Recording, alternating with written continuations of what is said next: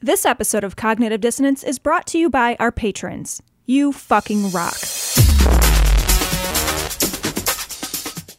Be advised that this show is not for children, the faint of heart, or the easily offended.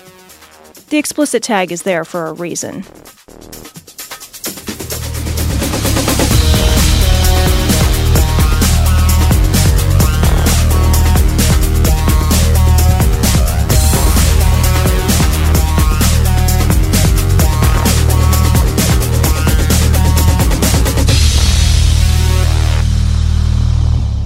Recording live from Glory Hole Studios in Chicago and beyond.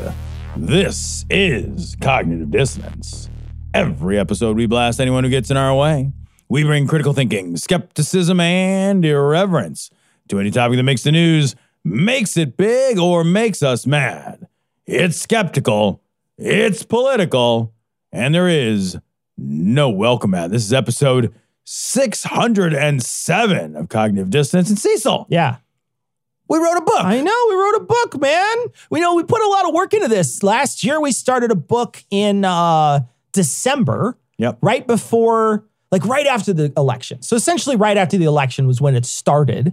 And the book is finished and has been to the editor and now is at the person who's going to format it. And we're going to have a print on demand and a Kindle version soon, and we're also going to have an audiobook version. We're going to have an audiobook. And we're going to have it all, hopefully, in the next couple months. Narrated by none other than David Attenborough, guys. I can't believe we got it. Holy shit, what a guess. Such a grab. What? How baller would that be? Yeah, no, no, that's ridiculous. Zero, it's Sam Jackson, 0%. No, it's Sam Harris. You want to put people to sleep? No, it's me. But Todd's gonna read it. Todd's gonna do all the work on that. So we're super excited. We're gonna have a lot more details as time goes out. But we are gonna let you guys know the title. We're gonna release the title this week.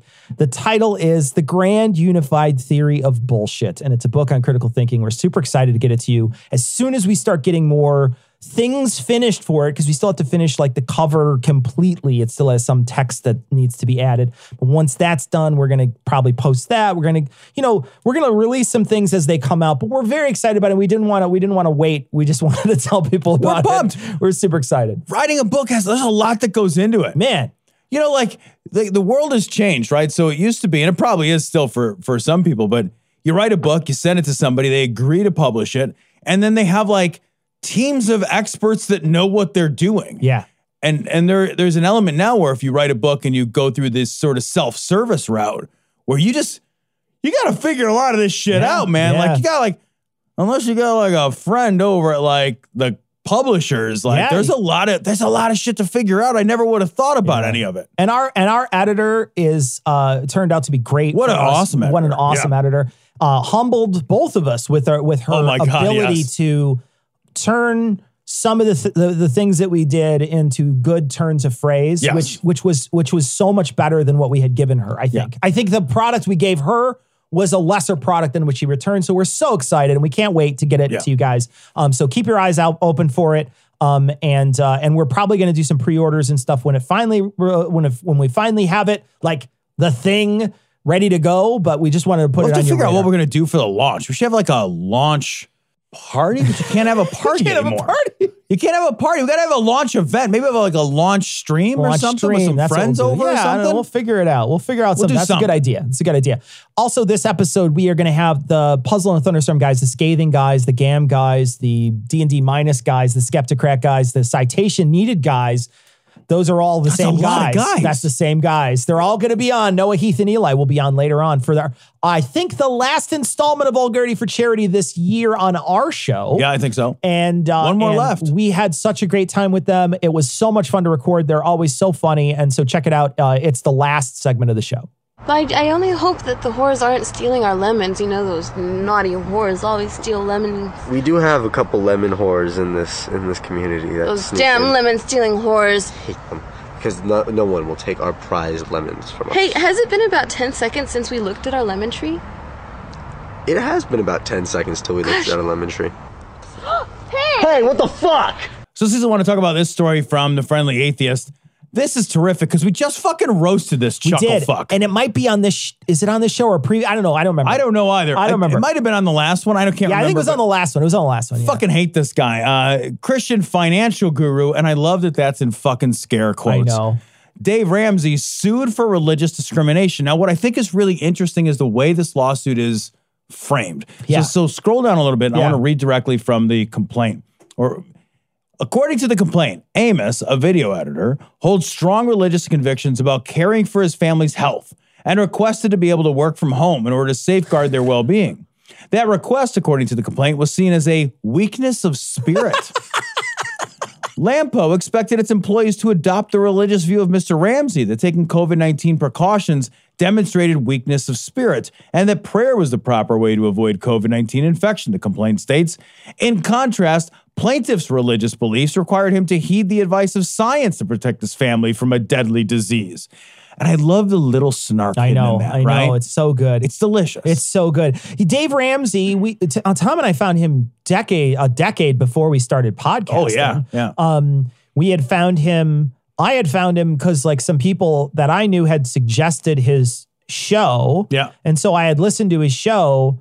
And this was before I knew anything about anything. And I was like, well, let me buy his book because he seemed like he had some pretty good advice. People would call in and it was kind of like a Judge Judy, right? It's sort of like a Judge Judy where somebody has done something dumb and now they're being sort of tongue lashed in public for the dumb thing they did. Right. And so that's essentially, it's sort of a voyeur sort of show where you see somebody do something stupid. I charged a whole bunch of money on now credit it's cards. Sue Zorman. Yeah. Yeah. Right. Yeah. So, but Judge Judy's the same thing. It's like, there's a fight. And so like she's going to tell these people that they're morally bankrupt essentially in front of everybody. And the same thing here. It's like people would be like, I charged a whole bunch of this and I got student loan debt and I got this and this and this. And he would, he'd always tell people to cut up their credit cards. First thing you got to do is cut up your credit cards. And then you've got to, he's always got this system and the system's the same thing. Mail you more credit cards. I know. It's the same system. It's the same system for everybody.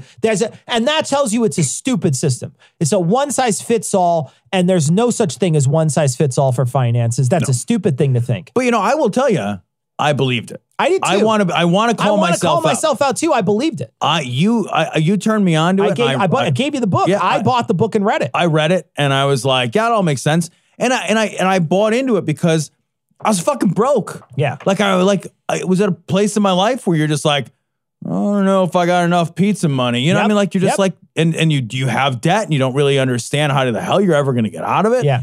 And like the advice makes a kind of intuitive sense. Like it's not good financial advice. The numbers don't work, but it appeals to the intuition. Sure. And there's a truthiness to it. Yeah, exactly. That's the right way to say it. That's the way it feels. There's a truthiness to it. It's like all you have to do is cut, and his system is super easy. I'm going to tell you his system. You never have to listen to Dave Ramsey again. This is his system.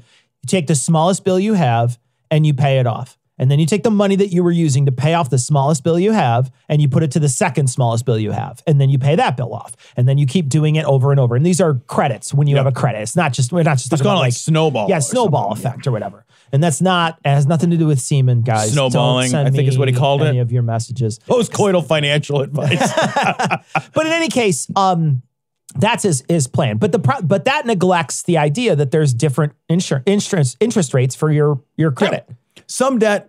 Some debt that you have is more expensive than other debt that you have, and he ignores that entire principle. Yeah, and so, but it's bad advice. He became a financial advisor after going bankrupt himself personally, and just was like, I bet I can fleece the religious, and that's like really what he did, and that's what he's really what he did for years.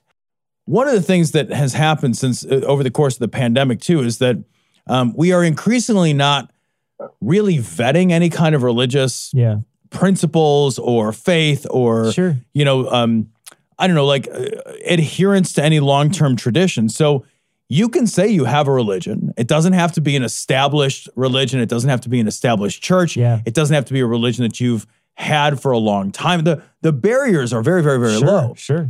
So that kind of means that you could just cite anything as a religious conviction. Yeah. Kind of anything and be like, this is my religious conviction. Yeah. So you violated my freedom. And if that doesn't work, it sort of stands to follow then that then there has to be some rules around what gets to have a religious exemption. Sure. And I think there's going to be an interesting push-pull. This is a really cool case. Yeah. A really cool case. Yeah, and it almost feels like a little bit like the Satanists. You know, the Satanists do that thing where they say, no, it's my religion to put up a fucking statue of butt fucking here. Right. And you've got to let me put up my butt fucking statue. And then people's like, okay, no more statues. Right, yeah. We're just going to eliminate statues completely from the budget. No more. But one of the things that this guy Welcome to the Church of Anal Winking, everybody.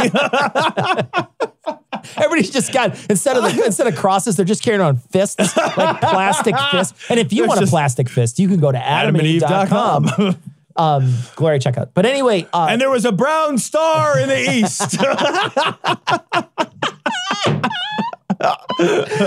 Anyway, the best part about this is later on in the article, the guy is talking about the onboarding process for Dave Ramsey's job, for getting a Dave Ramsey job. And it essentially was a 3-day workshop where they just talk to you about Dave Ramsey and how awesome he is.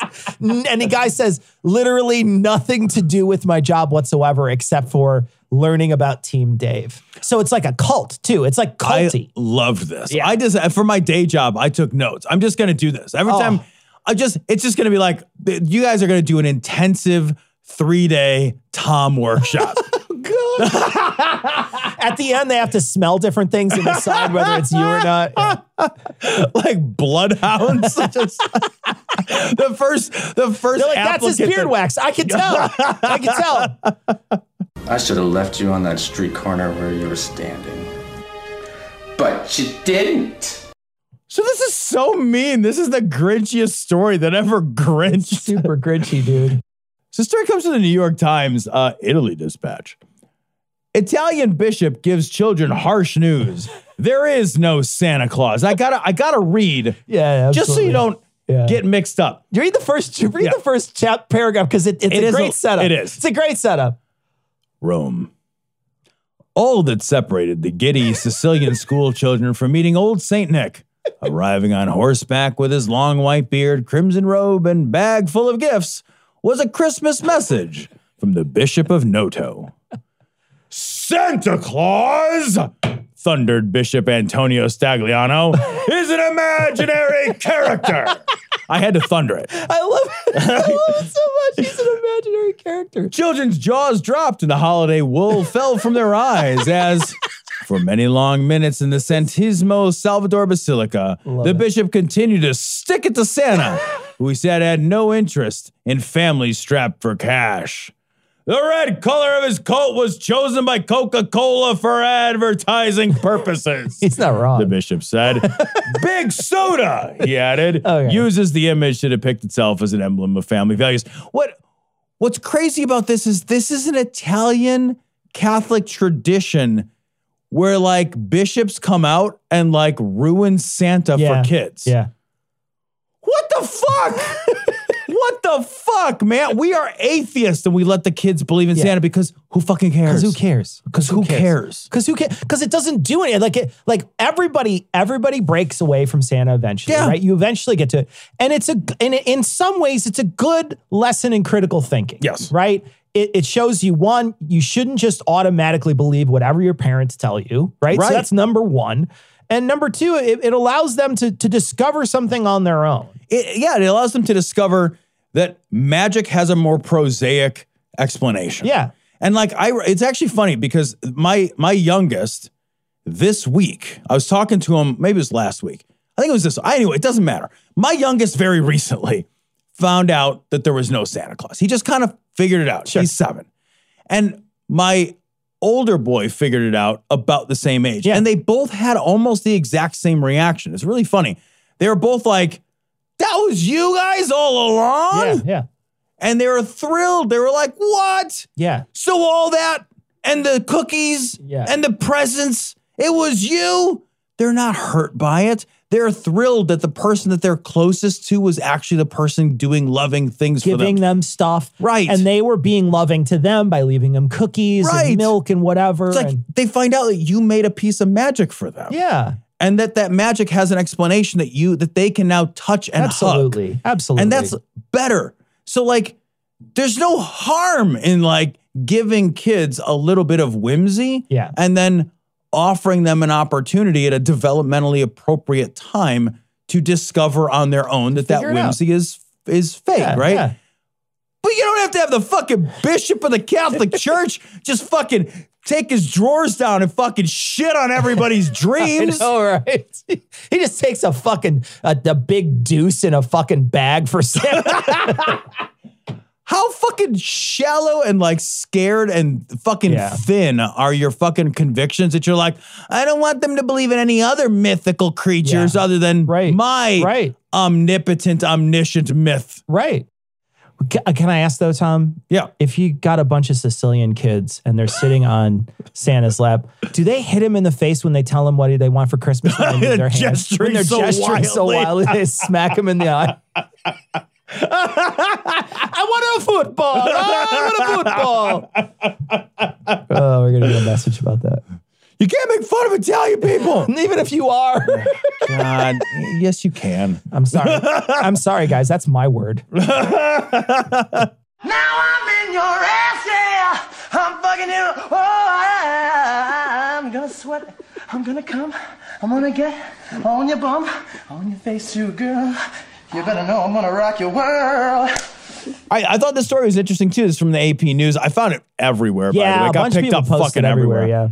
What's your religion? In U.S., the common reply is now none. It's 29%, man. Yeah, man, it's big. It's getting 29%. It's like, yeah. No. What upsets me though is, 10 years ago we had a conversation. You and I had a conversation about how long the show was going to last. Yeah. Because we figured at a certain point. You want to have that conversation again, buddy? Well, we figured at a certain point that the people who were listening, there was going to be a diminishing returns because people would not. There was going to be a point where people were all like, yeah, of course, all that stuff is dumb. And of course, there's no God. Yeah, right. And that we were sort of on the edge of it there where there wasn't a lot of people who were identifying as atheists, but we knew that number was going to grow. And we knew that the one thing that hasn't grown, though, is the skepticism along with it. What we thought was going to go hand in hand was the skepticism and atheism. Yep. We thought those were going to be hand in hand, and they are not. Well, in fact, many people will say, like, you can be an atheist and still believe in the craziest things. It doesn't necessarily mean that you're skeptical at all. Yeah, and the other thing that didn't go hand in glove with it is the political action that we thought would be associated. I thought for sure it'd be humanist. There's an immense amount of political apathy. This is, the majority of the 29% are young people, and they're not fucking voting. Yeah. So what you have is you have a third of America, or damn near, right? 3 out of 10 people in America are not religious, but we are still ruled by what is increasingly becoming a slim majority. A smaller and smaller section of the population. It's something like 60% of America identifies as Christian. Yeah. It's the smallest amount ever. And that is that's a big wide range. If you were to quiz all those people on a 1 to 10 scale, how Christian are you? Right.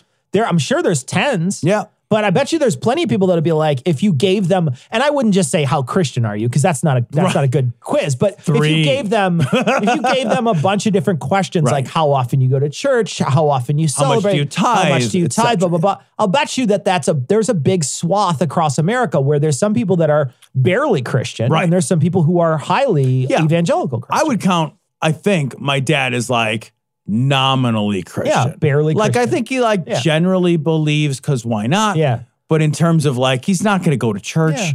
He's not going to do anything. He's never said a prayer that not since I was a kid. My two parents, they were both like, I would say like a 2 or a 3. Yeah. You know what I mean? Like that's kind of where they were their whole life. So, but I know that there's plenty of people out there that are 12s, 8s, and then there's some people that are fucking infinity. Right. Like you can't rate me. Right. Yeah. I'm that fucking crazy. But there's always one set of footprints. but what is interesting though is that none of this ever happened. To none of the things that we thought were going to happen. Yeah. And the other thing too, you had started to mention. You mentioned politics, but I was thinking more ethics. I thought, again, it was going to be of a humanist bent. I thought for sure that this was going to be, atheism was going to be a brand new reaction, and it was going to be more humanist because people would be like, well, fuck, there's no God to take care of people. The churches are lying to us. We got to do something. Let's pitch in and do something about it. And instead, I don't see that. I see that there's a big swath of atheism that's anti-humanist. That's they're just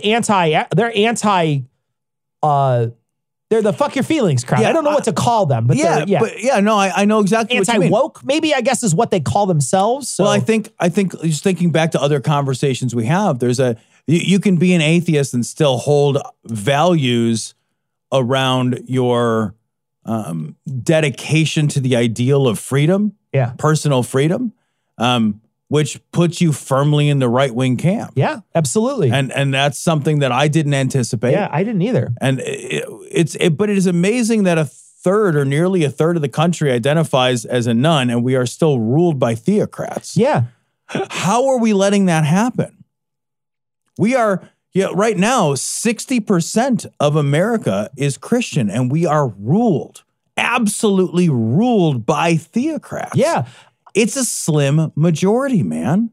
We have to understand, one, that the septuagenarians rule the country, right? Yeah, so, we have to understand that first and foremost. These people have that's young people's fault. That's not septuagenarians' fault. You can't blame that on the boomers. I got to head it off real quick. I know you weren't even going there, but like, it makes me crazy because it's like, we blame the boomers for what? For showing up to fucking vote when you didn't? Yeah. There's more of you. Yeah. You outnumber the boomers, assholes. Yeah. And what's going to happen soon is that there's going to be a point in history where your vote's not going to matter anymore. Right. Because they've already taken these steps to redistrict and change things so that they've cemented their power. And so if we don't do something serious, we're going to wind up in a situation where even if you do vote, it's not going to matter. Yeah. If you're waiting for your time to become politically relevant, it's fucking yesterday. Yeah. It's like, it couldn't be more fucking immediate. Yeah. And if you don't, I mean, I know we said on the show, but like, if you don't take it, it's fucking your fault. It's not the boomer's fault. Yeah. The boomer shows up individually to vote. Yeah. Only one fucking boomer at a time. Yeah, one boomer a vote. Every time you don't show up to vote, you give the boomer extra power. Yeah, yeah. So if you don't like that we're ruled by septuagenarians, there is a way to fix that, man. Yeah. The septuagenarians aren't in power because a bunch of millennials couldn't figure out, or Xers, I'll raise my generation's hand. We're not voting enough. Yeah.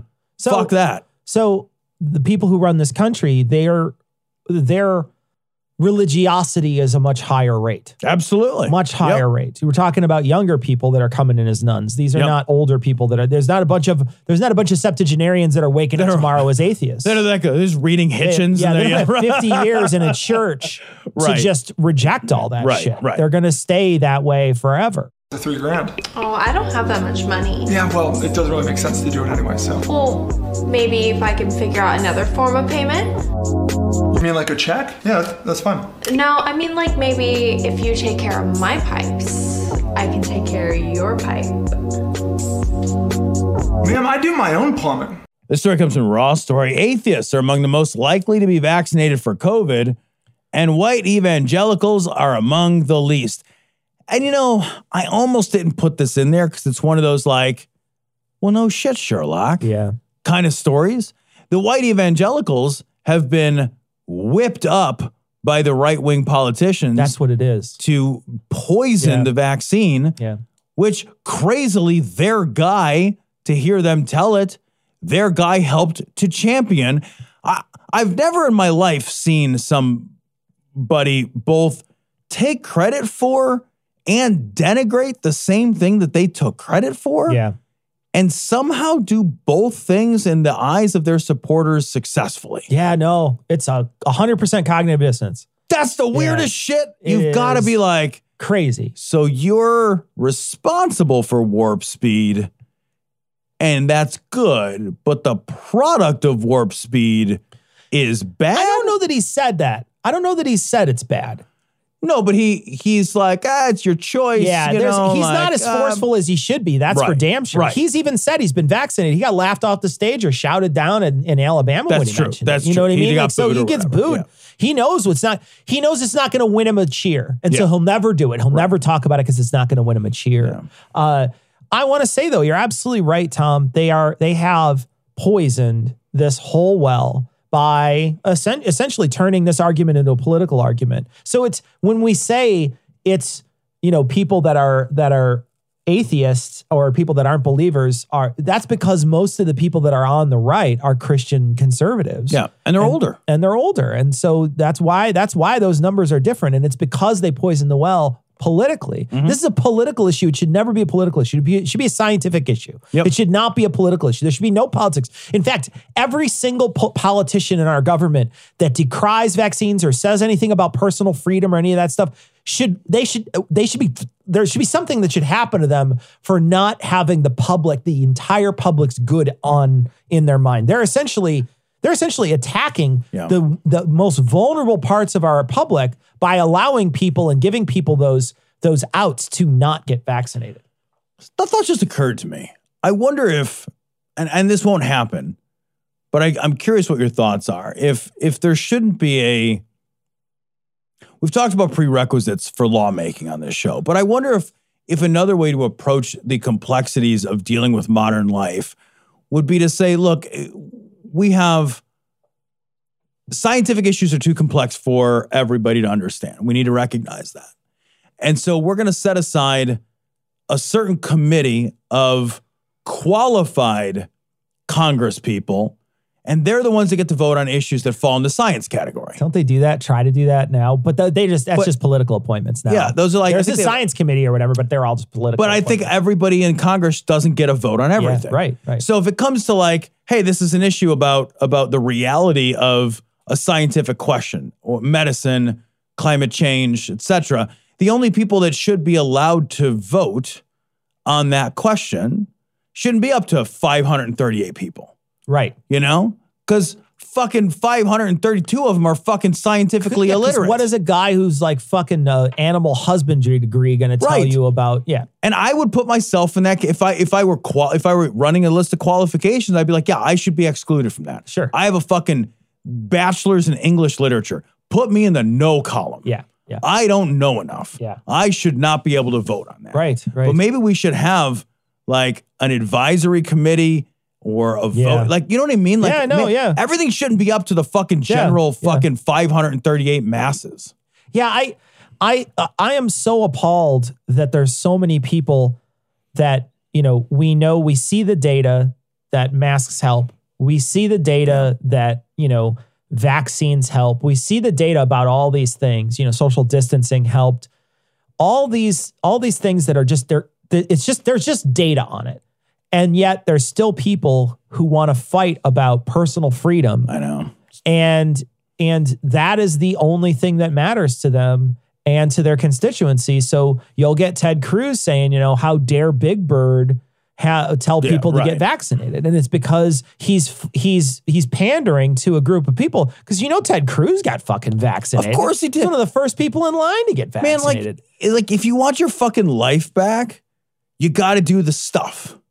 You just, all of us, you just got to do the stuff. I fucking want, I'm going to, and I know you had to do the same thing. So I'm going to physical therapy for my shoulder, right? So, and when I go to physical therapy, that guy actually works me really hard. So I'm fucking sweating and huffing and puffing. That dude works me pretty hard. And I have to wear a mask the whole time. Yeah. And I would much rather do that work without wearing a mask. Sure. I do not like working out wearing a mask. I aggressively dislike it. But I don't know what the end game on that is unless everybody gets on board. Yeah. If you want your personal freedom, you got to just sacrifice a little and you get it all back. Otherwise, you're just going to have fucking fits and starts and fucking little dribbly-drabbly bits of it. Yeah. Without further interruption, let's celebrate and read some book. So for this week on Cogdis Book Club, we read chapter 19 of Demon Haunted World, No Stupid Questions.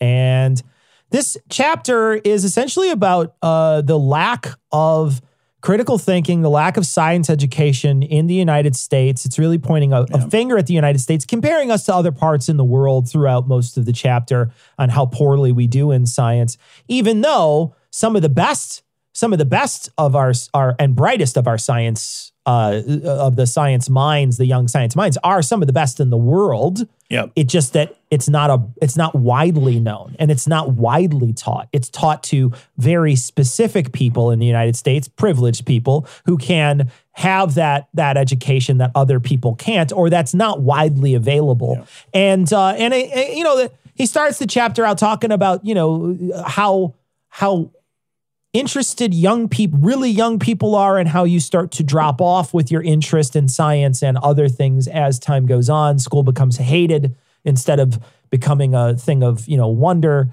And so it's really just it does eventually come, the eventual, I think, thesis of the whole thing is that we just need to do better. We just need to do better. Yeah, I could not help as I was reading to this chapter, I couldn't help but think, man, he wrote this so many years ago. Yeah. And what he was saying is, without a scientifically literate populace, it doesn't do us any good to have an ultra scientifically literate elite. We need that. But we also need to have a scientifically literate populace. Yeah. And if we don't have that, we are in real trouble. And he wrote this 25 years ago. Yeah. And what we have is a scientifically illiterate public. And we're in real trouble because of it. Trouble, yeah. And I'm reading this, Cecil, I'm fucking reading this thing out loud. And I'm kind of struggling to rein in my desire to laugh out loud in sadness. Sure. Or to comment and be like, we're not going to do it. Yeah. We're not going to do it, Carl. I'm sorry. Yeah. And it's going to kill 800,000 of us. Yeah. And it did. And it did. Yep. And it's I don't know when we're going to get the message or if we will. Yeah. I worry that we won't. That we need a scientifically literate public. Yeah. Everybody needs a baseline of scientific literacy that is significantly better than what we have now. And if we don't have it, we're going to increasingly fail because the threats that we will face are continuing to, they scale up. Yeah. They scale up in their ability to hurt us as we interact more, as the world gets more complex, etc. But without exactly what fucking Carl is saying, we're boned, dude. Yeah. And he was saying 25 years ago, you're going to be boned if you don't do this. Sure. Just think about, the scientific, and I don't know that it's scientific illiteracy, but there is a level of, there's a bunch of people in this country that don't think climate change is real. Right. Or they think that climate change is not a big deal, or they think that climate change is natural, or they think, there's all these people, they have different ranging ideas. When, the large consensus on climate change and we're talking 99% of scientists. The only one is the guy that fucking Ken Ham hired or whatever. But the rest of them are all no, this is a real threat. Right. And there was an article this week that came out that showed it was 100, something 100 faces, not faces, but 100 vignettes about climate change. Oh, God, as you scroll through, it's just all the different things that are happening in our world right now. These are happening in our world right now. Carl's talking about them before. Acidification. In this chapter, he's talking about acidification of the ocean. Right. In this chapter, he's talking about global warming. He never realized how bad it would get in 25 years. He had no idea. Yeah. Nobody knew how bad it was going to get in 25 years. It's terrible now. We're experiencing storms that we never seen before during times of years we never seen before. We're experiencing colder temperatures in areas that we're experiencing highs in places that are way above that we ever could, because the weather patterns are changing. Dude, Siberia was at 100 degrees the other day. 100 degrees in Siberia. There is 65 in December in the Midwest, and there were tornadoes that ripped through 4 states. Sure. There's an ice shelf. I was just reading this fucking story. There's an ice shelf in Antarctica, the Thwaite ice shelf. I may be mispronouncing that. I'm sorry. I know we have an Antarctic listener. Please email me your correction. But they're saying that it is the size of Florida. Yeah. And it's finna crack off in 3 years. Yeah. And when it does, when that thing melts, which it'll take some time to melt, but once it cracks off, it'll melt, it'll drift around 2 feet of ocean rise, 2 feet of sea level rise. Just from that. Just from that. Insane. 2 feet, man. Yeah. That goodbye Fiji. Fiji's gone. Yeah. Fiji's not 2 feet. Like goodbye New Orleans all the way up to this shit is happening. Yeah. It's not maybe gonna. Yeah. It's happening It's absolutely now. happening. Yeah. And Carl was decrying it back then. Yep. We're seeing it now, but there's still people that will look you in the face And say it's not say real. it's not happening. I There's know. nothing going on. That's how weather is all the time. Yep. That's just strange and just crazy and whatever. Well, it was cold last week. Yeah, that's exactly it. They'll point at that, but we absolutely need something to. And I thought, maybe COVID was going to be that thing that pinched us all when it first came out, because there was a real push from, I think, everybody when it first started. For that first month, everybody was like, yeah, vaccine's going to save us. Let's get a vaccine. Yeah. I think that most people were on the fence. A lot of sure, people. Sure. Yeah. You're going to get people that are anti-vaxxers. They were going to be there anyway. But, within a month, pandemic was out. Within a month, pandemic was out. I know. So, people were all either ready to make money off of it or ready to lie to people or ready to just like think up some crazy theory on their own and then spread it. And, and the internet transforms this misinformation from what used to be simple, misinformation of just a dummy to now thousands of linked dummies. Yeah. And that's the real problem. So, it was a really interesting chapter. I got to say, I loved it. I thought it was, again, it's what I love about it is you get what you can still see. Carl talks about wonder of young people in the beginning. And what you can still see is Carl's wonder as he talks about the things that make him think throughout, which I think is really great. It is. Yeah. He talks about, well, what about this thing? And what about this thing? And what about this thing? And he's talking about all these different things in nature. And you can't help but smile and think, well,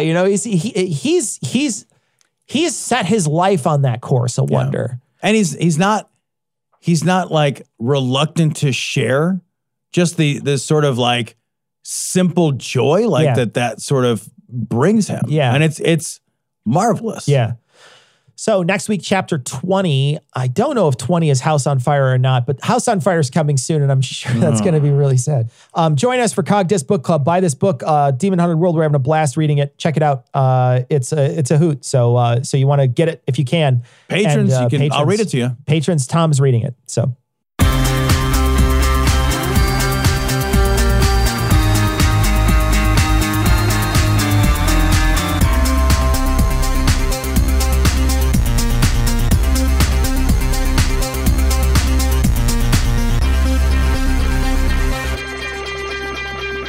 We are back for another session of Vulgarity for Charity. We want to thank everybody, of course, again for the record-breaking donations that came in. And we are joined again by the Shaggy, Scooby, and Scrappy of our mystery gang, Noah, Heath, I and have Eli. never been more insulted. Which one do you think you are in that group? It was implied that I am the Scrappy, and I. How is That's that the an best insult? one. That's I'll swap you for Scrappy. What? Scrappy Doo's Scrappy is Scrappy. And hear me out. Scrappy kicks Scrappy. so much fucking Scrappy ass. sucks so hard that the Scrappy became a in TV lingo for a character nobody likes. I love Scrappy Doo. Still kicked a lot of ass. Okay, so before we jump in, have yet another round, of those. So pure of heart and spirit that you just forked over dough without any demands. If you were our children, we wouldn't even ask for a paternity test. Well, I might because I have a vasectomy, but other people might not. So big thanks to Holly, Jeff L, D from EP, Amy H, and Drew. And merci beaucoup to Aaron, James H, Brian and Laura, Matthew G, Sage, Carl K, and Jennifer B. And a big muchos gracias to Dan A, George, Megan O, Stephanie, Barefoot, I'm assuming Bree, and Steve C, and Maggie, and BJ. And of course, a great big Enkthey Uye to Justin, Dan, Richard D, Will H, Jared, Michael H, Wendy P, Lawrence, and Atheistic Snail. Really, Tom? We went pay Latin? Hey, Heath took Spanish, so I didn't. Yep, that's all the It's languages. legitimate language. And believe it or not, we still have more of you generous folks to thank, but we'll do that on our final segment. All right, guys, this week, it's all about the high rollers. So shine up your wits and give your best. And what better place to start than a roast for Robert of Robert.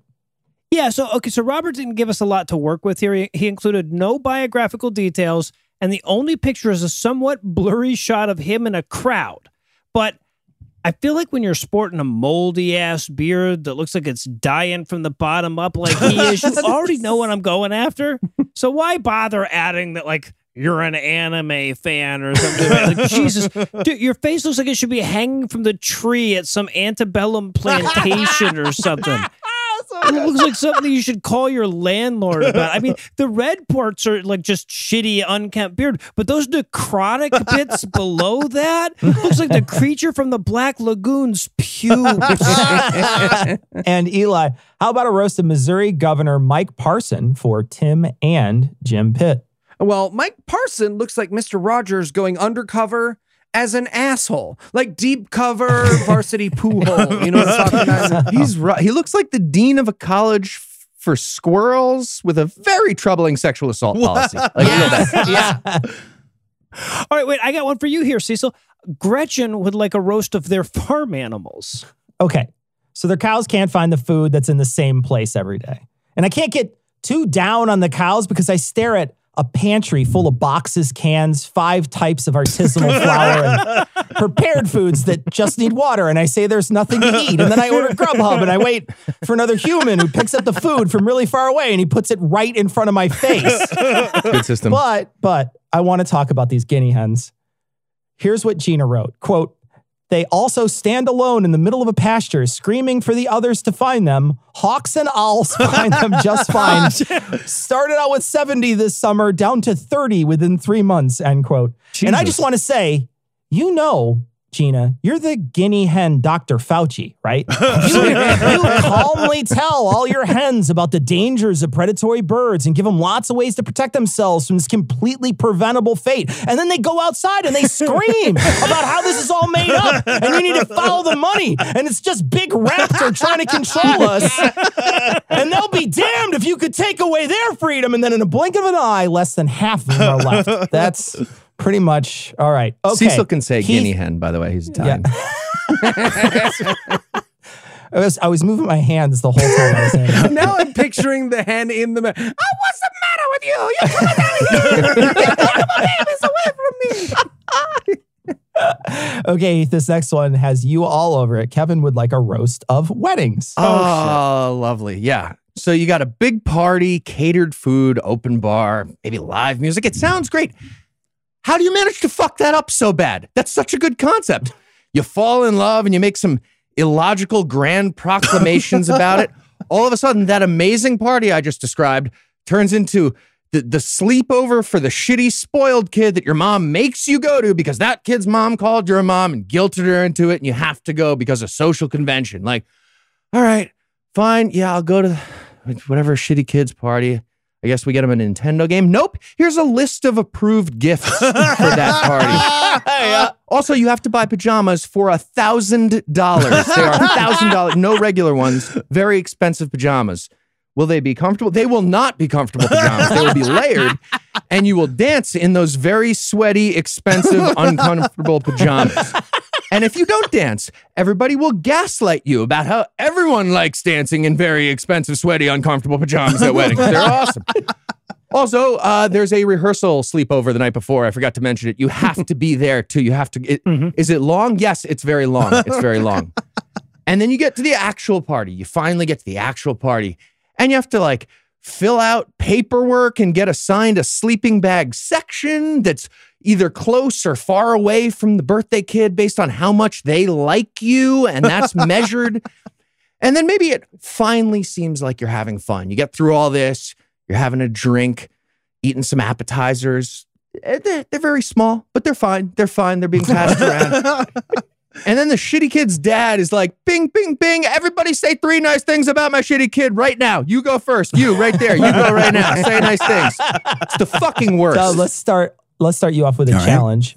Venture Free would like a roast of, quote, the most beloved, least deserving person, place, thing, concept, phenomenon, or event ever to be roasted. Have at it. All right. So on a flight a few years before the end of the world happened, I watched a documentary about Mr. Rogers. And then right there on an airplane full of people, I began to tear up. The man was legitimately a treasure, and I, for one, am glad he's fucking dead. Because what separated Mr. Rogers from the rest of us is that he had this unique ability to remember and understand and cherish exactly what it felt like to be a kid. Most of us don't have that. We know we were kids, but most of us can't remember what it really felt like. And we've lost our compassion for what that means. Kids are social inconveniences rather than a stage of human development. They're seen as something less than fully human, not yet actually people. When Mr. Rogers sat in front of Congress and testified to the radical idea that we treat young people not as some separate and lesser being, but as actual human beings worthy of the same respect, attention, and resources we devote to adults, he swayed the hearts of even the heartless. And now he's fucking dead, and that's good. Because we didn't stay the course. We abandoned that fucking ship pretty much the moment we could. His efforts to teach compassion and empathy by modeling a gentler, more vulnerable, and mature way of moving through the world were, it seems very clear now, entirely pointless. Can you imagine a Mr. Rogers in the age of YouTube and Twitter? How outmoded and utterly fucking useless we now know his special brand of quiet dignity is when compared to the endless vacuum of TikTok and Tinder. Mr. Rogers was, it must be said, fucking delusional if he thought he could call upon and improve the better angels of our nature. And when I think of him, all I can say is that I am gratified that he is nothing more than a rotting corpse, unable to see how completely wrong he was about everything. Yikes. I feel All like right, you Eli? cheated. I feel like you roasted everything but Mr. Rogers. Ultimately. Don't call it out for what it is. God damn it. All right. Eli, He's Christian. got another one for you here. Marcus would like a roast of Alex Arnett by friend of the show, Aaron Rabinowitz, but we didn't see this until it was too late. So we actually just... any Jew in the storm. I get it, Cecil. I get it. You said it, not me, buddy. Okay. You said it. Marcus did not include a picture. Love that, by the way, donors, when it's someone I've never heard of and you just say how nice they are. It gives me a ton to work with. It's great for my job. Right. But luckily for me and Tom and Mr. Rogers' dead body, we live in the time of Facebook. So I can confirm that Alex is Thomas Smith's stunt double. He looks like he's going to talk to you about farm-to-table kombucha while you're recovering from the kidney he gave you so that it's almost not worth it. Right? You're like 20 minutes into that, you're like, you can have this back if you shut the fuck up. And Heath, Denny and their wife would like a roast of their friend Dorothy. Okay, so Dorothy is an anti-vaxxer. And How dare you? He's included a picture in the notes. I'm so sorry. How good is this? I will get there. I will get to the picture, Eli. I will get to the picture. What is... So, but I'm going to start by pointing out the anti-vaxxer thing. Also, I'm going to point Jesus out Christ. she has a giant photo on her lawn of Donald Trump hugging the American flag. Do you remember that photo? Oh, God. Yeah. Yeah, if you remember it, you might remember that it's actually more like Trump getting rejected for a hug by fabric. So the fabric didn't really want to make physical contact with Trump's gross body, and it's rejecting the hug a little bit. So she's a horrible person on the inside, and that's what matters, right? That's what really matters. But we're going to talk about the outside. And I have, as Eli mentioned, included a picture. The outside of this human being might actually be worse against all odds, even after you heard about anti-vaxxer and Trump shit. The more you look at it, the worse it gets. Right? It's Don't look amazing. directly into it. There are more details every time I look. It's crazy. Did you make it bigger? Yeah, you made it bigger. Yeah. She looks like, I think this is very accurate. She looks like she went to a bachelorette party and the theme was Trail of Tears. Like, and to be clear, this is a white lady. A bunch of white, horrible people had a bachelorette party, Trail of Tears themed. She's the mascot for the Washington appropriation team. It's just rough. Is that Christmas lights and a cotillion bow? Everyone has to do the rest of my roasts. I'm going to be looking at this picture until I wither away in front of this I'll computer. reduce it back down. Thank you. No, this one's right up your alley. Thomas would like a roast of Mormon apostle Jeffrey R. Holland, who Eli roasted last week. Oh yeah, God, fuck this. So he's the one that made headlines last September by chastising the BYU faculty for not being homophobic enough. Jesus right? Like Christ. ever since they stopped trying to shock the gay out of students by electrocuting their balls way back in the mid 90s. Yes, that's true. What? I guess the little stamps that he put on the side of his plane when his religion bullied an LGBTQ person in a suicide aren't multiplying fast enough, right? So he made a whole big speech where he openly pined for the good old days. And if you're wondering what kind of speech it was entirely framed in war analogies. He used the word fire 10 times, musket 8 times, and made multiple references to wounds and scarring. Jesus. Also, he looks like Herman Munster chose poorly. All right. And Cecil, one right back for you. The Jewish monk would like a roast for their friend Bradley. So Bradley is a guy who says he's a Mormon, and I guess that means he can catcall female instructors in front of the class and get away with it because he's like, come on, come on. But the real egregious part of all this is that he's a Sargon fan. Fuck now you. I only know Sargon because he tried to shoulder bump Tom at one time at a convention to intimidate him, and it was like a pigeon trying to shoulder bump a skyscraper window. but being a Sargon fan means that he isn't a bully himself. Instead, he's a bully voyeur. Yes. Yeah. So that's not being an actual pile of dog shit yourself, but instead, Bradley is the maggot on top of that pile, drinking it in and celebrating its splendor. Tom, Jamie V would like a roast of their soon-to-be ex-husband, Andrew. All right, imagine for just a moment that you are a cop living in, you gotta go with you have me to here. tell me.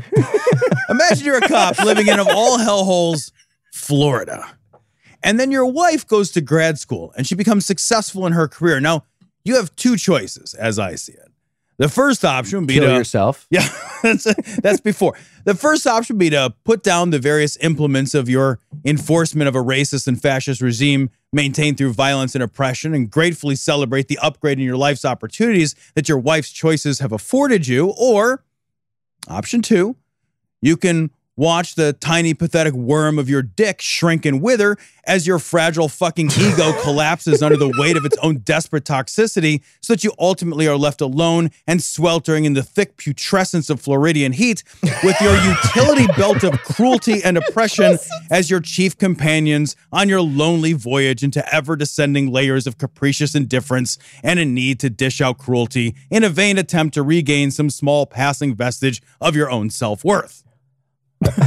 Andrew, in case you're new here, chose option two.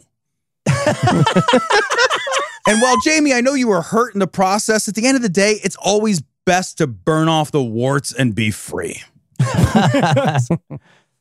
Ian, Eli has put sweet rock guitar licks here. So, yeah, Thank so you. As Yes. he says, Just squanana sample, now. We want to he's squanana squanana now. now here. Like, That's all I want now. Will you auto-tune me?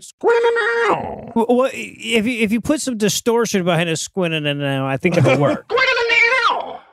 Be careful. You could win a Grammy. That's the sweet satanic guitar licks, and you know what that means. It's time for a little segment we call 666 Burns. Another section of sweet guitar licks here. How would those sound, Heath, if they were to... Just like that. Reference is important. Whoa! The following folks donated $666 for their roast. So your challenge, should you choose to accept it, is in addition to the roast, tell us just what this person's hell will be like. Noah, let's start with you. Why don't you roast the Space Force for... Oh my God, yes.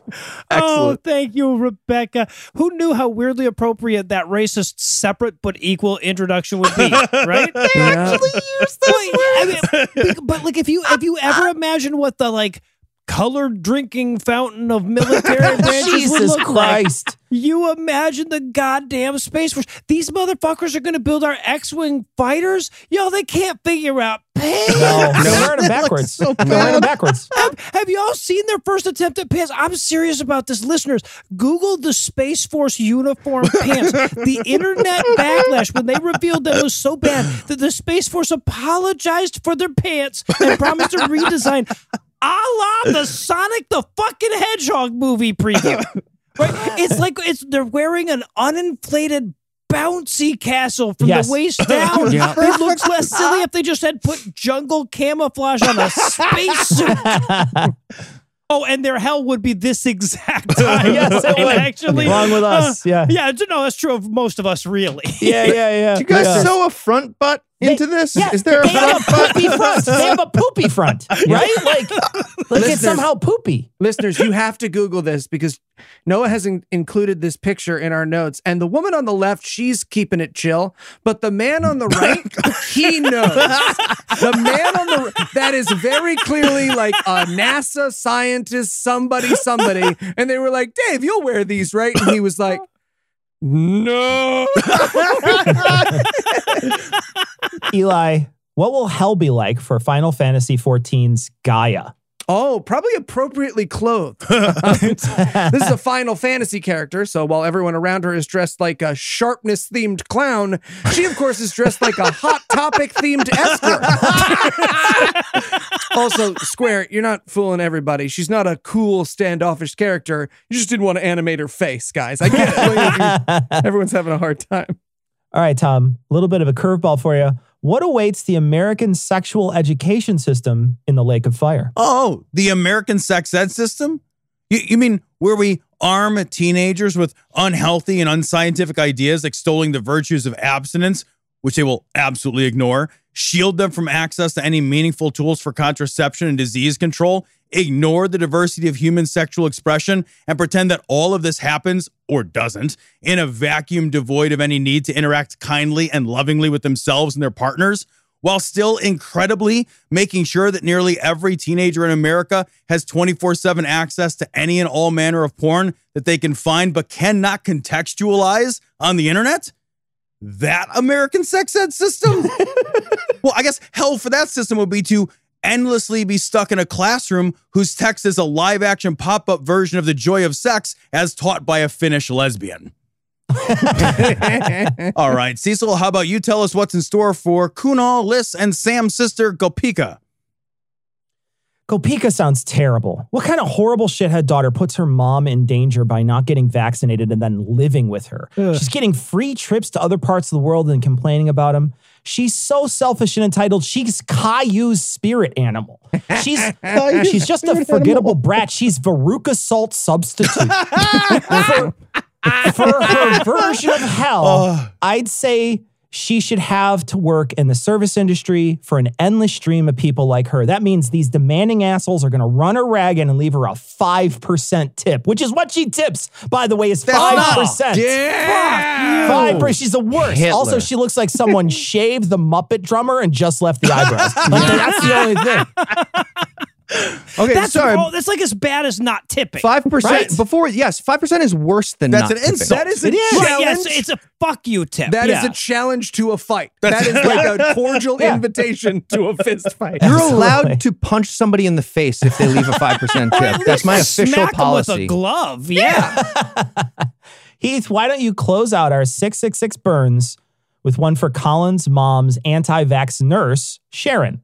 Yeah. Okay, this is an anti-vax nurse who was somehow allowed to provide in-home hospice care. What? And not in like a good euthanasia way. She's a literal terrorist. Now, I know the word literal gets overused, but not here, not right now. That's terrorism. You're a biological warfare fucking terrorist. So I'm usually anti-Gitmo, but not right now. Not right now. I feel like we expand out Gitmo. We make it the anti-vaxxer quarantine zone. We blast the dubstep in there. We do fingernail stuff. You get waterboarded.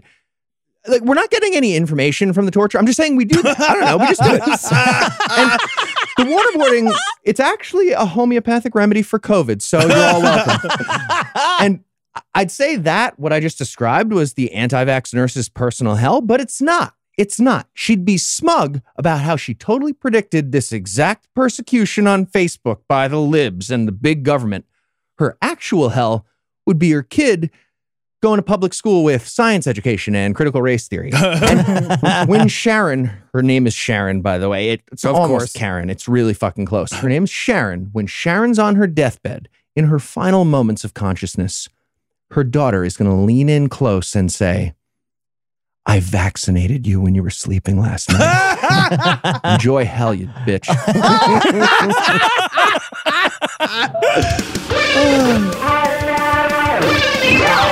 That's the round. Before we wrap up, we've got a few special requests. Let's see who gets special requests. All right, let's check this out. And when you're giving this kind of money, we'll do whatever you want, starting with Jennifer, who would like a roast of Dan Snyder from Noah. Oh, what a good. So, yeah, Dan Snyder is like if a snit came to life, right? This is, of course, the owner of the NFL team that was formerly known as the Washington Racial Epithets and is now called the fucking. But now it's the Washington, if I can't have my slur, nobody gets a name. Right? This is a man who literally sued season ticket holders who had to cut and run during the Great Recession. He charges fans to tailgate in the parking lot. And when fans started bringing signs to the game about what an asshole he was, he banned signs in the stadium. That's so amazing. He had security guards eject people wearing shirts that mentioned what a fucking asshole he was. But of course, he's perhaps most famous for sexual harassment and creating a workplace that's hostile to women even by the standards of the NFL. Yeah, yikes. Yeah. He also, I didn't realize this until I started researching for this roast, had a bunch of old growth forest in a national park illegally plowed because it was blocking his view of the river. What? Nice. Yeah, he's like all the sniveling type villains in every work of fiction somehow fuse. He's plunging a plunger on a teen center right fucking now. Okay, Eli, this next special request is for you. Donnie would like a roast of those who use social media to sell merchandise. And my special request is that you do it as a person who uses social media to sell merchandise. Okay, hey girl, stop scrolling because you have to see my must-use product for the holiday. A soul. Yes, this is the one you've seen on TikTok, and I wasn't sure about it, but as soon as I saved this sound, I realized that preying on parasocial relationships to sell cheaply made plastic shit and skincare that doesn't do anything is just above child trafficking in morality. But it gets better. I do actually have an affiliate link for those guys, so check out the link in my bio, because if I sell enough of this, I'll still be poor, but I will have trapped myself in this cycle, so it's the only way I can express myself for my whole life. Fuck. Okay, Heath, that special request for you. Corey and Michelle would like a roast of their lovely family, including their two sons, Jack, 11, and Andy, 9. And your challenge is to do it in the character of a family photographer trying to get your shot. Okay. Hey, family. I'll be the photo guy who also says aggressively mean shit while I take your picture of your family. This is normal. So the original plan, by the way, was to roast Jack and Andy. That's what it said in the request. But that got vetoed by Mom because Jack and Andy, your mom wants to infantilize you. She doesn't think you can take it.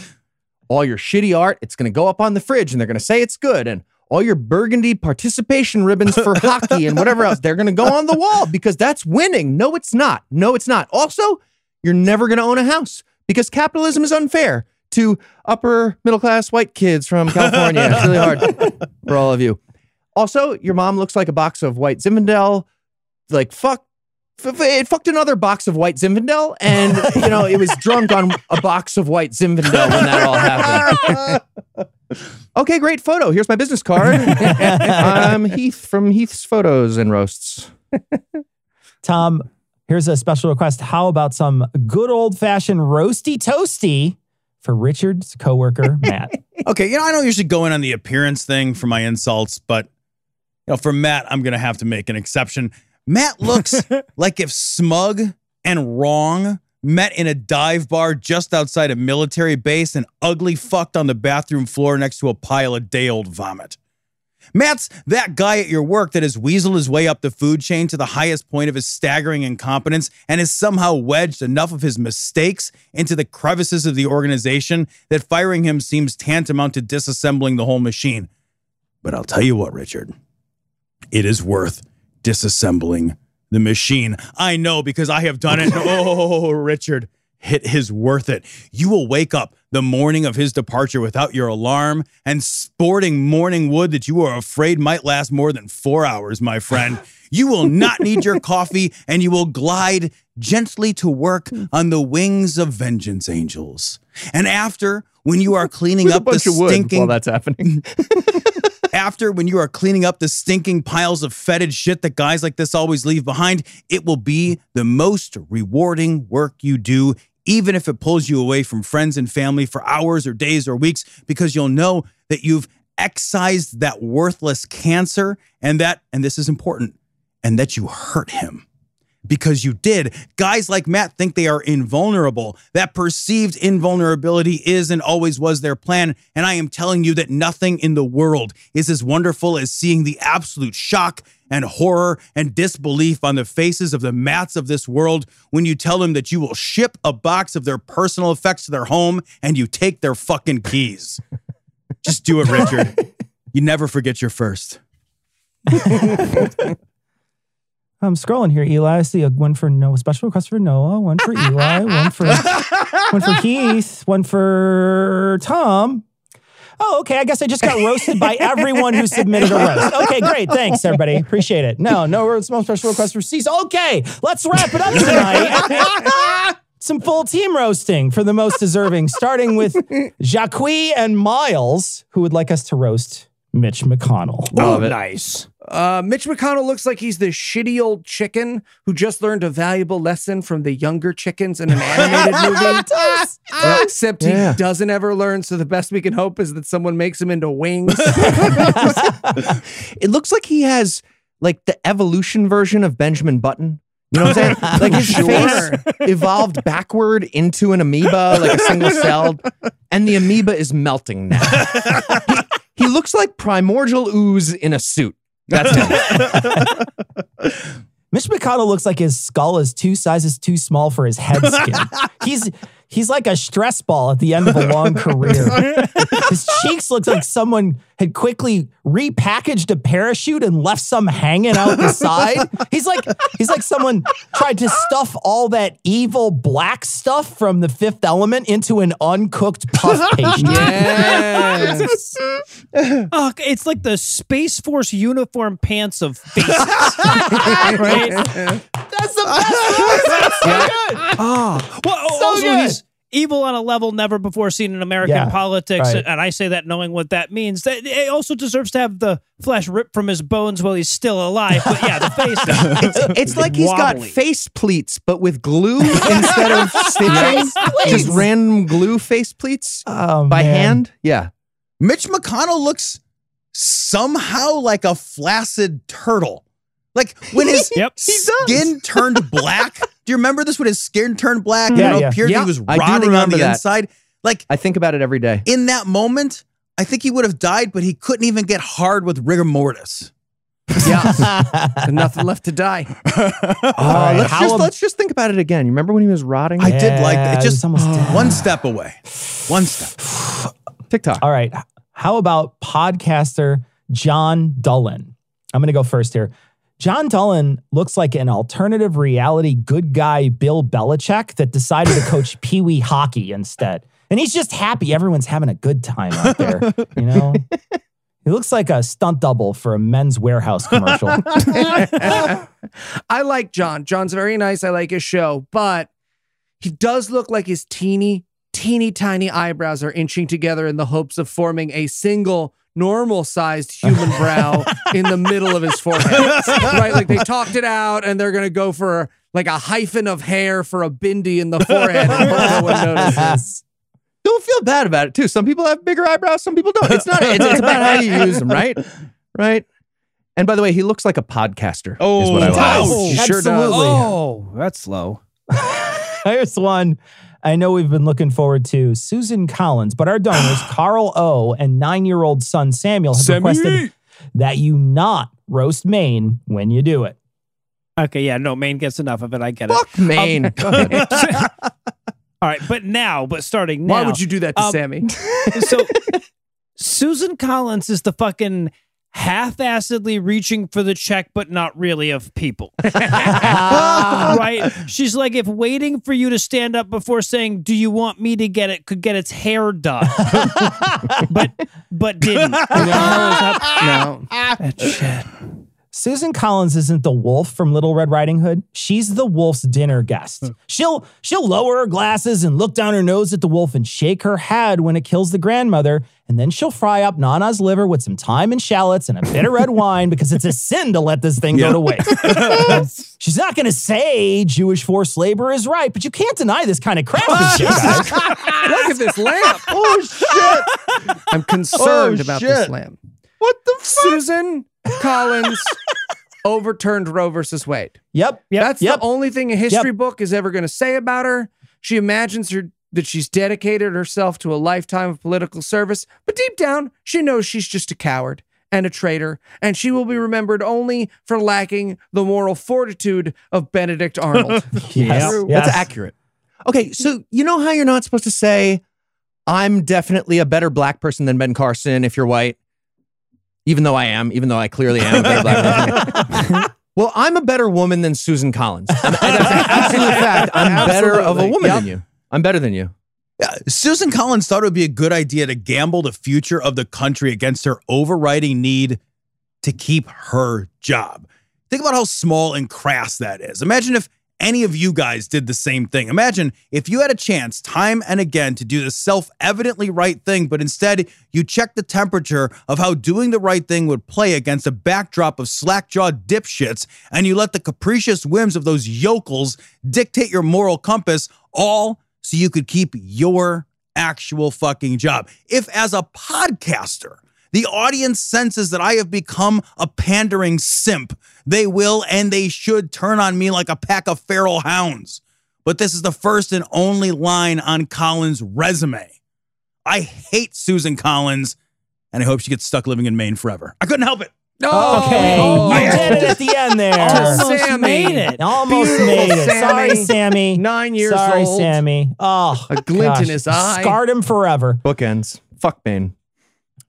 And last, and also in a lot of ways least, Jennifer G, a scathing girl, would like a roast of Bob Ellis. And I want to How start is off. she least? Lots of ways least. I don't know. I think Wow, the person Cecil, we're why would you roasting. say that? That's The person we're crazy. roasting. I think that's what Eli was getting at when he wrote that line. I don't know. I see. Okay. I want to start off by giving you my condolences for losing your mom last month. I lost my mom several years ago, and I'm not sure you ever really get over it. But this pastor over is my an dad. absolute fucking... Okay, that's inappropriate. Okay, but this pastor is an absolute piece of work. Who stands in front of people at a funeral and downplays the goodness of the deceased? He should just stand outside a cemetery with a sign that says, meh, they weren't that great. Come on, you agree, right? Come on. And him telling everyone you don't have to be good to get into heaven is the only way he can convince a bunch of shithead, morally bankrupt suckers to pay his rent. Yep. Also, he looks like if you made like a paper mache model of Montgomery Burns where you used earwax instead of flour. Yes. He also looks every bit the guy who would work the phrase, but don't answer yet, into a eulogy, which is apparently exactly what he is. See, this ignominious shit rivulet turned Jennifer's mom's funeral into, in her own words, an infomercial for Christianity. He's the kind of ignominious shit rivulet, in fact, that sees the suffering of others as a sales lead. And the hardest part of his job is no doubt concealing his excitement when he learns that somebody with a real big family died. Jesus. He's a societal tumor, and that's probably why he looks so much like something you would go to a doctor to have removed. Wow, Jennifer, I know this guy ruined your mom's funeral by pushing his religion on everyone, but you didn't have to push him into the cremator and leave him there for 8 or 9 hours. That's not. Oh, unless that's just what his face looks like. It does, though. In which case, I have no idea why this man is afraid of hellfire. Like, Right? I'd be like, oh, what are you going to do? Burn me? Come on. It's like a spa for Okay, him. yeah. Seriously, somehow he has resting, exploding cigar face. Like, that's all the time. He looks like a cigar So good. just exploded in his Concise. face. I like it. It's a Concise. beak on the back of his head. Yep. Pastor Bob Ellis spent your mom's service running his Crazy Eddie Discount Jesus Emporium sales pitch because in his mind, he actually thinks that shit is comforting. This is a guy who believes that in heaven, you get a mansion, which is a very weird thing to want or need in heaven. Yes, thank you. But it does make total sense if among your many failures, you are also saddled with a deep and abiding failure of imagination. Yeah. Bob couldn't get anything about your mom right because he didn't know your mom any more than an accountant is friends with his ledger book. To Bob, your mom and everyone else on earth is a goal, a name to notch on a cross as another soul saved. Your mom deserved so much better than that, so much more. Console yourself with this. When it is Bob's turn to go, no matter who gives that eulogy, it too will be an empty, repetitive talking points commercial, hollow and devoid of meaning. The difference being that his eulogy will perfectly capture exactly who he is. Yeah. All right. So we have one more to go. That's going to be on scathing. Guys, we're wrapping this up real quick. Thank you so much for joining us and doing this and inviting us along. Shouldn't this take an extra year and a half? I feel like I know, right? I feel like a year and a half. I feel like I'm going to miss Let's just stall the last one. Let's just let's just do one a week. We'll just read it real slow. We'll do another one in spring.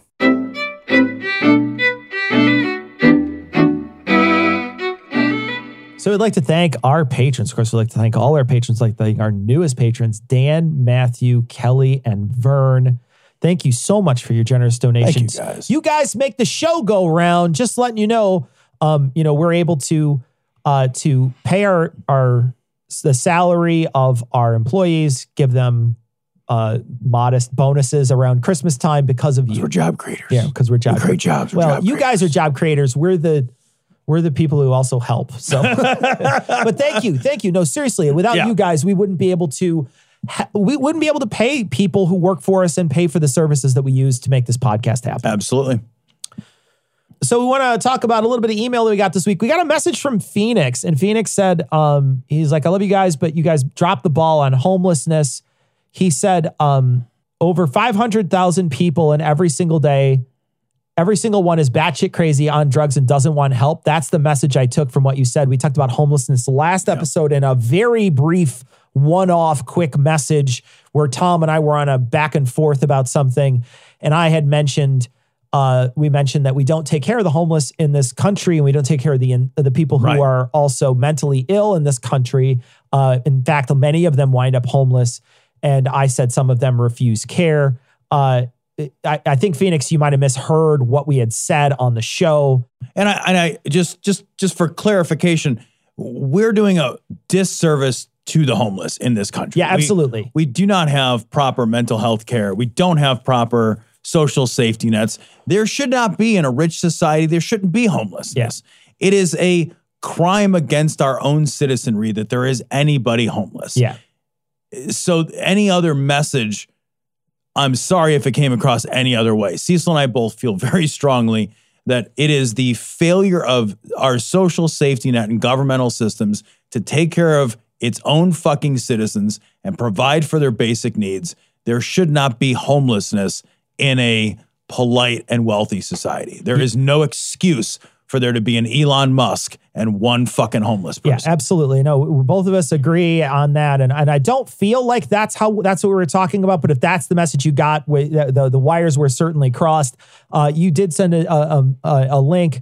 I'll try to include the link for invisiblepeople.tv on this week's show notes so people can check it out. It's just it's a way to help understand homelessness in the United States. So I will post it or have Ian post it on this week's show notes. Thank you, Phoenix, for sending in a message. We got a bunch of messages about your roast about suicide, Tom. Yeah, so I just wanted to say, thank you to the people that sent in a message. I think it struck a nerve with some people. Suicide it's a touchy and difficult subject. And if the roast that I did, I meant what I said. And if the roast that I did struck a chord with people, I'm honored and humbled to have done that. Thank you. We got a couple people commenting on one of our patron posts. They were saying that Rockford drivers are worse than Chicago drivers. You are high. That's impossible. You are high. It's literally impossible. I've driven to Madison multiple times straight through Rockford. I could close my eyes and drive through Rockford. In fact, I'm a Chicagoan. That's what I do. Yeah, I have driven through Rockford so many times, and you don't even notice you're driving through Rockford. But there's no way to drive through Chicago and not notice you're driving through because it's a goddamn racetrack of assholes. It's the worst. I was in Chicago driving around yesterday. Is there ever a time you drive to Chicago and don't see an asshole? Oh my God, it's the worst. Every time. Yesterday, I'm driving down the road and there's a guy half in the bike lane, half in the regular lane. And there's enough traffic where I can't get him across. And he keeps on turning his turn signal on and then changing his mind. Oh my God. And he keeps doing it over and over, but he won't get over. He won't stop just to see where he needs to be, right? Like the smart thing to do and the courteous thing to do would be to just look and be like, you know what? I don't know where the fuck I am. I'm going to figure out where the fuck I am. And then I'm going to fix where I am to where I want to be. Instead, he's just like, well, this isn't it. Well, this isn't it. And driving by trial and error. And then it's everybody behind him is just like, what the fuck are you doing? And then he pulls over to the side of the road and then he gets back on it. It's just, and that's just 1 second. It's, I would drive across town to get to the studio before. And my drive, 8-block drive, sometimes would be 45 minutes because Chicago's an absolute snarl. But then I sometimes wished I had a fucking, like a dash cam just so I could show people like, look at what has happened. I know. I cannot tell you how many times I'm driving in the car and like I'll like point to Haley. I'll be like, I gotta just stay away from that guy. And you'll see like they're just weaving. They're driving crazy fucking fast. They don't know where the lane starts and stops. And it is every single time that you make a drive into Chicago. It's not like sometimes or most of the time. I'm telling you that without hyperbole, I cannot think of a single time I've driven into and out of the city that you don't encounter at least one severely dangerous asshole. And when you live there, you encounter them one after the other. I can't imagine what that's like. It's awful. It's genuine. Driving in Chicago is a danger. It's scary. I used to drive my bike in the protected bike lane. That was where I would drive. I'd be like, no, I'd rather drive my bike because people are psycho. And the bicyclists are terrible too. Everyone's terrible. Chicago drivers are the worst in the nation. Hands down, the worst in the nation. I will challenge anybody to a bad drive off. Yeah, you will lose. You'll lose. Haley is from New York. She went to New York. She will drive into New York City without even thinking about it. It was easy. Without even thinking about it. It was so easy. I did it during rush hour. She's lived here for 5 years. She will not drive into Chicago. She's unwilling to do it. I had a guy driving in rush hour into New York. I'm driving into Manhattan from Long Island. I drove in. I had a guy wave me in. What? Waved me in. He let you in? I didn't know the lane ended because I'm not from there. So I'm the asshole in the lane like, oh shit, this lane ends. I got to get over. And he's like, come on, buddy, no problem. Waved me in. I was like, where the fuck am I? What the fuck is happening? People in the fucking school drop-off line, I'm not even making in the school drop-off line, they will not, like it has to zipper. Yeah. It has to zipper. They will cock block you in the school drop-off line here. Yeah. Anyway, we have the worst drivers. The hands worst. Down. Worst drivers, hands down. There is no argument. No, this fight is over. I said good day. I said good day. All right. We got a message. This is from Brad. It says, growing a beard. He basically says, I recently started growing a beard. I knew you guys must have talked about your beards in the past, but I can't go back and listen. My question is, what do you recommend for maintaining a beard? I did a quick look on the internet. My BS detector went up. So my suggestion is buy good beard soap and good beard conditioner. You're going to want to probably get yourself some beard balm to control your beard. If your beard is really kinky, there's these comb straighteners that are hot that might help with your beard not being as kinky anymore and as puffy out on your face. But if it's kinky, don't shame. Yeah, and don't shame it. Whatever you do. And if you want to be kinky, you can go to adamandeve.com, type in Gloria, check out. But yeah, so those are the things I think that are pretty easy. Go to a barber, get a barber. Yeah, get a good barber. Find your correct barber, because there's going to be a barber somewhere that you're going to want to, you're going to find them. I happen to have a lady barber and she does a great job on my beard and I love it. I go back. It's hard for me to even book with her with a month out. It's like a month out. It's crazy, but she's great. So I couldn't echo that more. Find an amazing barber. My wife actually makes a beard balm for because it's non-comedogenic. So she makes it out of shea oil, argan oil, and jojoba oil. But there are any number of good quality, but you got to put something in there. Once it reaches a certain length, you've got to condition your skin. Yeah. and your beard with some kind of an oil or something. Oil or balm. Right. One or the other. Yeah. I use a balm, and it's almost waxy in some ways, and it like holds your beard in place kind of. But yeah, that's what you're going to want. You're going to want to look into all that stuff. And then, if you're going to trim it yourself, you just got to realize it's going to grow back. That's the key. Right. Yeah. You're going to fuck that up. You're going to fuck it up once or twice, but you'll figure it out too. Cause I used to do that for years. I would trim my own beard when it was short. Yeah. Cause that's easy enough. But I've never gotten the hang of it. Once it starts getting bigger, it's actually a lot harder for you to do on your own. I would suggest getting a barber. Good luck with your beard. Bearded people unite. We got a couple of people sending messages. This one was a comment on our blog. This is from Terry. And they said that the thing about Ilhan Omar and Lauren Boebert never happened. Evidently, it was bullshit that she told her followers, and then it got back to Ilhan Omar somehow. I don't know. I don't know what the story that we read made it seem as if it happened, like it physically happened. But we're not sure behind any of that stuff. But a couple of people sending messages saying it never actually happened. Like a flex to her. It could have just been a flex to her followers. Oh my God. We got an image from Seth sending us a elf with a very special present and a gift for you. So we're going to post it on this week's show notes. Caliente. We got a message. This is last week. We read this last week, but it got cut from the show because of things borked. We got a message from Milo who let us know that it's not Kool-Aid in Jonestown. It's grape flavor aid. God damn it. We didn't know. Actually, we actually had a whole conversation about Kool-Aid on our show. We both agreed cherry was the best, of course. Cherry is the best flavor of Kool-Aid. And then we shifted and we decided that we would also accept grape Bubblicious, because we talked about grape Bubblicious. Grape Bubblicious is so good. It's so good. But cherry's good too. Cherry was also very, very good. You missed that whole conversation. Actually, everybody did, because it got borked by our recorder. We got a bunch of messages inviting Tom to either go see the space shuttle launch at Cape Canaveral, or telling him the best way to do it. So thank you all for sending the messages. That's super awesome. We did also mention too that we both really want to see like the collider. Yeah, like that would be cool to see too. Yeah. So if anybody out there has a season pass to the collider, let us know.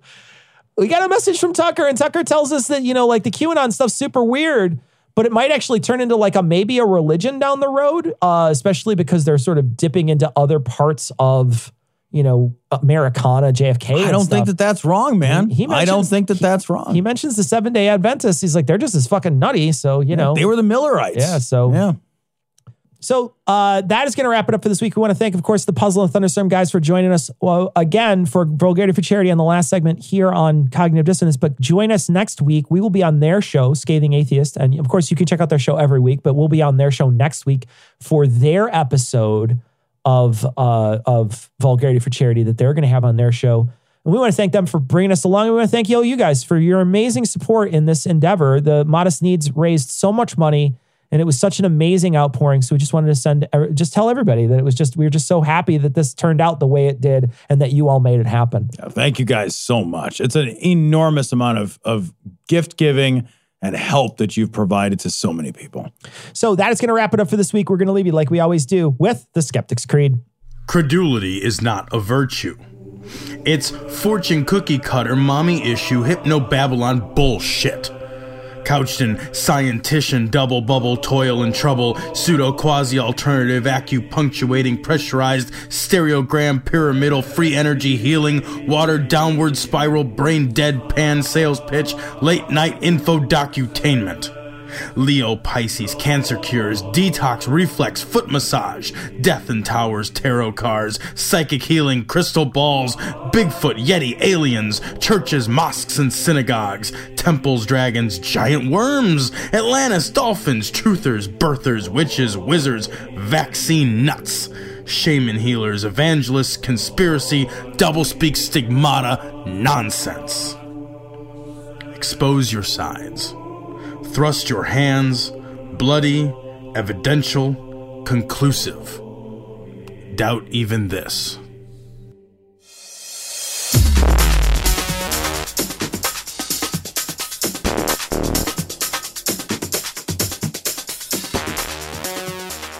The opinions and information provided on this podcast are intended for entertainment purposes only.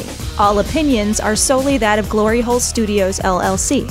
Cognitive Dissonance makes no representations as to accuracy, completeness, currentness, suitability, or validity of any information, and will not be liable for any errors, damages, or butthurt arising from consumption. All information is provided on an as-is basis. No refunds.